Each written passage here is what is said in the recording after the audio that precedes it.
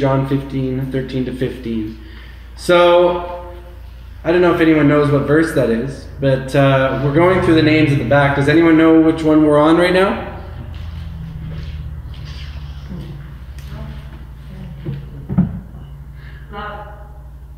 Which one? No, we are on friend. God as our friend.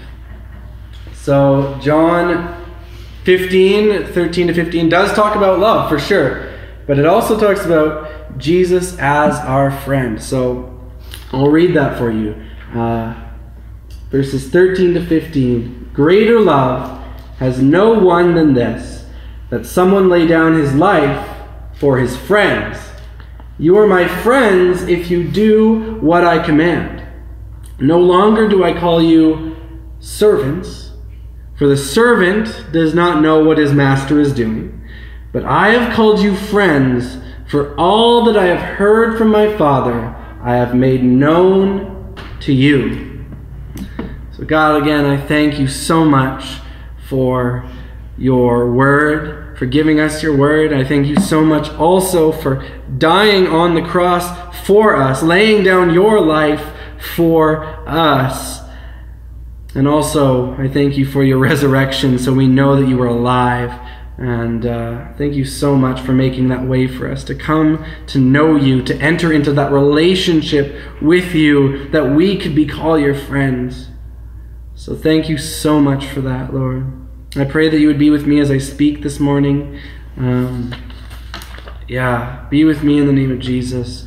If I say anything wrong or untrue, I just pray that that would not be believed in the name of Jesus, but I pray that your truths would be believed in the name of Jesus and that they would be remembered in the name of Jesus this morning, that you would give us understanding of your word in the name of Jesus, that you'd be working on all of our hearts, including mine, in the name of Jesus, and just that you would have your way in this service, and that ultimately you would be glorified above all else in the name of Jesus. Amen. I know a lot of people overdo their thinking of Jesus as their friend, as if he's, their buddy or their pal, or maybe even in more modern terms, homie or their bro. Jesus just as one of the guys maybe. But don't think in those terms. Jesus is your Lord, right? Jesus is your King. Pay him honor, pay him reverence, right? He is to be praised. He is to be worshipped. However, he definitely is still mentioned in Scripture by his own words as a friend, like we read. He's not just your average friend, right? He's not your equal. Don't treat him like he's your equal. He is God. He's the reason all things exist. Like we talked about last week, all things were created through him and for him. You were created for him. We were made to love him, we were made to serve him, and we were made to be with him forever. We were made to bring him glory. So this is not just your pal, right? This is not just someone you spend some time with and then go home and then you live on without them around. And I know there are definitely different levels of friendship. You have friends a lot closer than other friends, especially spouses. Like lately I've been seeing a lot of engagement announcements that usually all seem to say the exact same thing, and they don't always, but I seem to see it a lot. And they say, I get to marry my best friend. And that's good, right? That if you have a spouse, that they are your closest friend, at least earthly, visible friend. That's such a good thing. And even though I'm pretty sure that I've jokingly called Christina buddy and pal at times, not very often, but I have done that. But I did it jokingly, right? Because that's such an understatement, right? It's such an understatement. But even with the closeness of friendship that there is with a spouse, friendship with Christ is even beyond that. Nobody knows you better than Christ. You don't even know yourself better than Christ knows you. There's a connection that you have with Christ that is greater than any connection you have. You can even communicate with him by just thinking thoughts in your mind. And in fact, you don't even have to think things to him. He already knows. He can tell how you are. He knows how you're doing. He knows what your needs are. And he's a friend who provides for those needs when you ask him, and knows the timing of when to provide them as well. Nobody knows you better than Christ. Do we believe that? Do we believe that he knows what's best for us?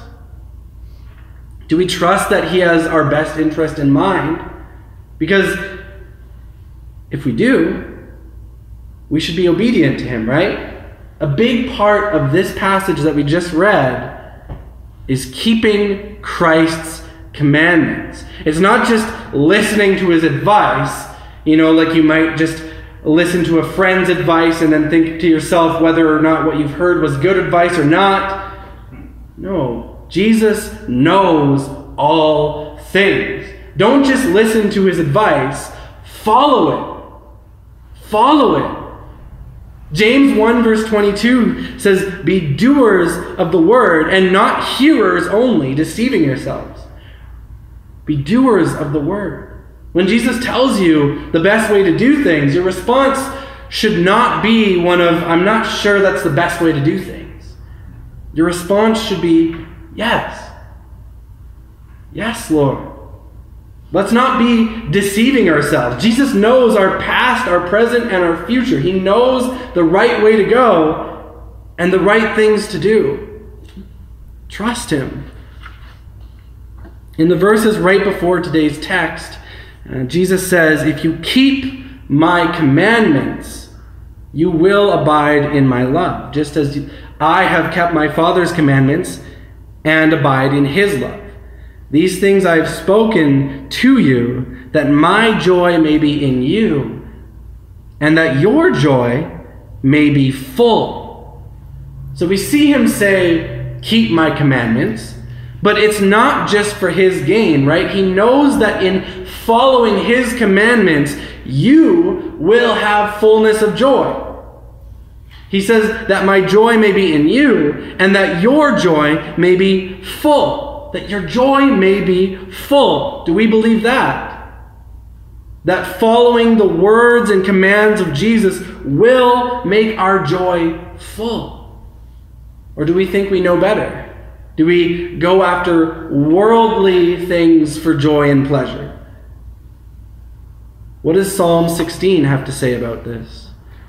In verse 4 it says, "The sorrows of those who run after another god shall multiply." So if we're chasing the things of the world, sure, there might be pleasure, but it won't last. It's fleeting.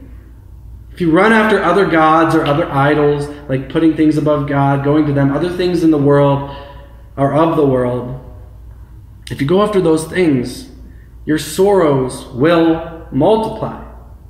But in verse 11 of this psalm, David, the writer of this psalm, says of God, "You make known to me the path of life. In your presence there is fullness of joy. At your right hand are pleasures forevermore." Worldly pleasures don't last, and they don't bring about the fullness of joy. But in God, in Christ, there is the fullness of joy and pleasures forevermore. And so often, we forget that or don't trust it. But the way of Jesus is not only the best way for him, it's the best way for us as well. It really is. Following Christ's commands, that will bring you a joy that can't be taken away, a joy that can't be stopped by trial or tribulation or hardship, a joy that endures through times of great sadness. That's the joy that we have in Christ. It's an eternal joy.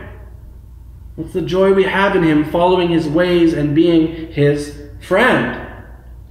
Jesus continues in John 15:12-14. "This is my commandment, that you love one another as I have loved you.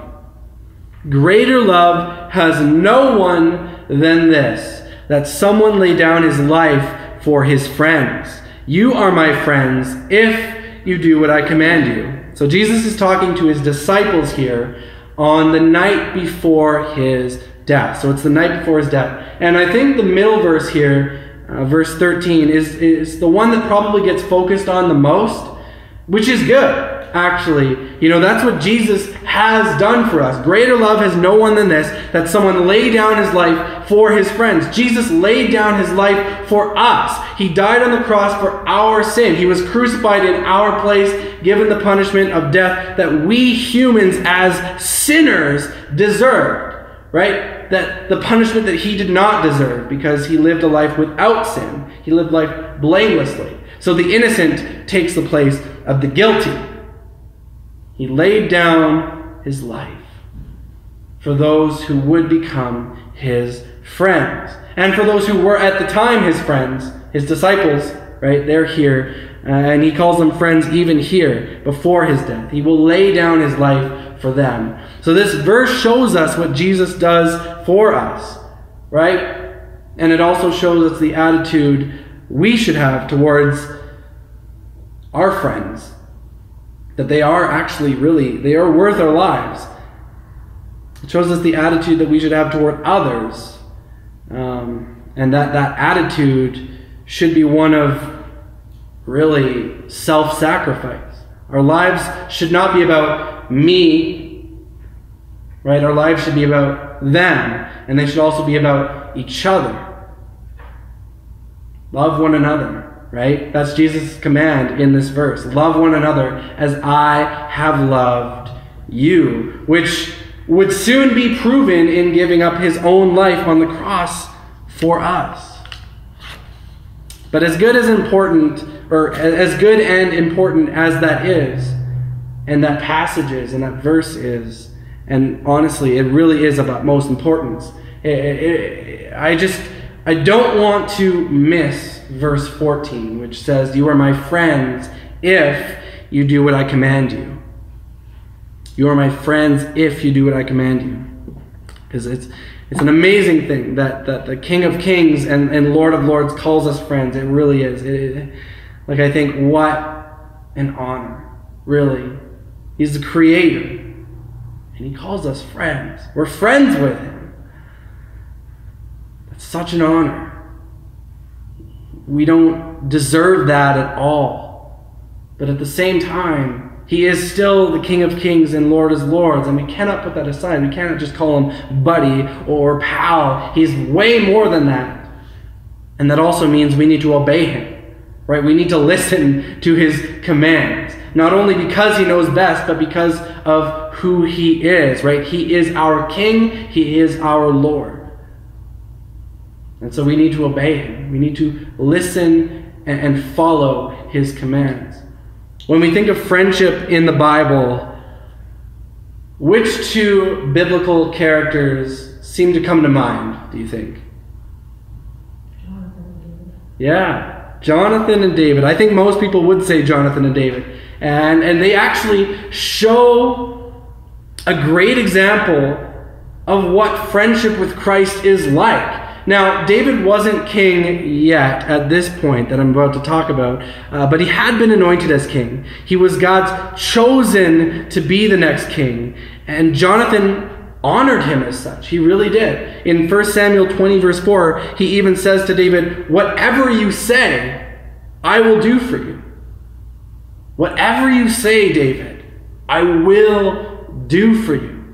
And that was when David was fleeing from King Saul and wanted Jonathan to see if Saul was serious about killing him. And Jonathan was even a little bit reluctant because he didn't think Saul had any intention of killing David. But he still listened to David nonetheless.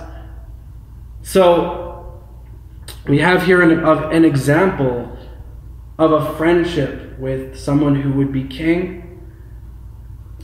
And that's kind of our relationship with Jesus. We are a friend of the King. So we are friends with him, but we still obey his command, right? We still are obedient. And we may not always think God's way is the best, but we need to trust that it is. Because he does know best. He really does. And also because he's the king of our lives. We've given our lives to him, right? We are committed to him in faith. We follow him now. But we still follow a friend. This creator of all things, this Savior of ours, this Lord that we worship, this King that we serve, he still calls us friend. That's his words, right? Friend. He calls us friends. We can talk to him anytime. We can ask him for anything. And we can spend time with him whenever we want, right? He's not what they call a transcendent God, right? He didn't just create everything and then move on and just separate himself and have nothing to do with his creation. He's not transcendent. He stayed with his creation. He's immanent. He's what they call immanent. He is near. And he loves us. He hears us when we cry out for him. When we're in pain, when we have sorrows, he'll be with you through them. And what better friend can you have than the all-powerful creator of all things, the Savior of the world? How about the all-powerful creator of all things and Savior of the world who loves you and cares for you and is there for you? You can have a better friend in no one if you have a friend in Jesus. There is no better friend than Jesus. Going back to John 15, Jesus says to his disciples, "No longer do I call you servants, for the servant does not know what his master is doing, but I have called you friends, for all that I have heard from my Father I have made known to you." Now, we still serve God. We are still in that way servants because we serve God. But with him, we don't have the title of servant. We have the title of friend because he shares with us what he learns from his Father. Our friendship with Jesus grants us inclusion in hearing what the Father has to say. We have access to the things of the Father that regular servants would not have, which I'm sure does make sense to us because we share things with close friends that we wouldn't share with just anybody, right? That's kind of how we work. Jesus sees us as those with whom he will share the things of the Father. And I say again, what an honor that is, really. We are friends with Jesus. He shares with us what he doesn't normally share with just anybody, right?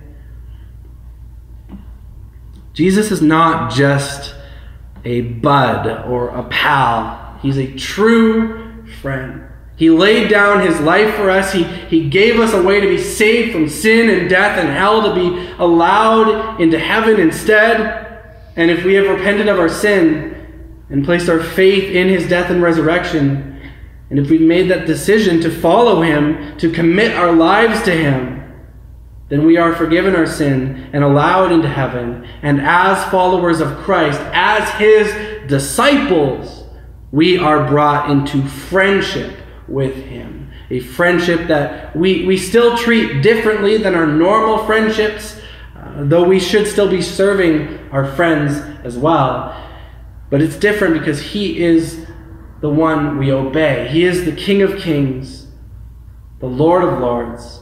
And he knows what's best for us. He knows his ways will bring us the fullness of joy. So he has our best in mind, even if we don't see it.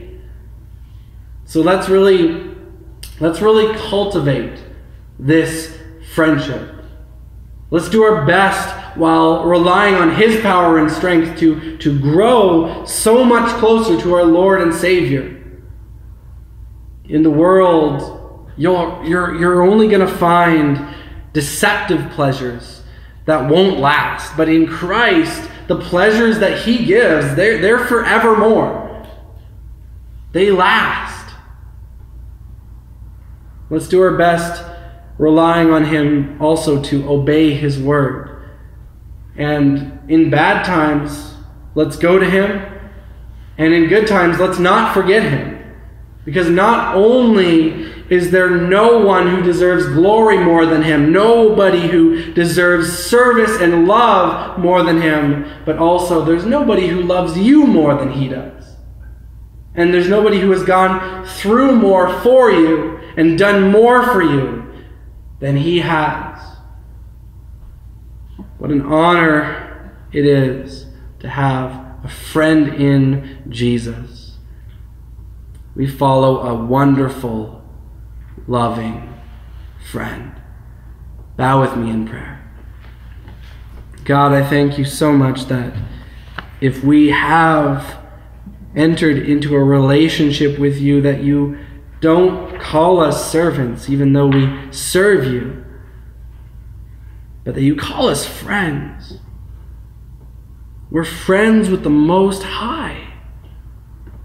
Friends with the one through whom all things were created, by whom all things were created. And that's just such an amazing thing for me. And I just thank you for that. And I just want to pray that you would be with us as we go out from here, that you would help us to be more obedient to you, trusting in the fact that you are our friend, you have our best interest in mind, you have our back, you know what you're doing. Help us to trust that. Because I know so often we don't. We see things of the world and we're like, I want that. That's going to bring me joy. That's going to bring me pleasure. But it won't bring a lasting one. Only you will, Jesus. So help us to grow closer to you. Help us to obey what you have to say because you have our best interest in mind. And help us to grow in our love for you as well. Thank you, Lord. You are so good. And with that, again, as you command here, as is the command that you give to your friends, help us to love one another as you have loved us. A self-sacrificial love, an unconditional love. Help us in all these things, Jesus. In the name of Jesus. Amen.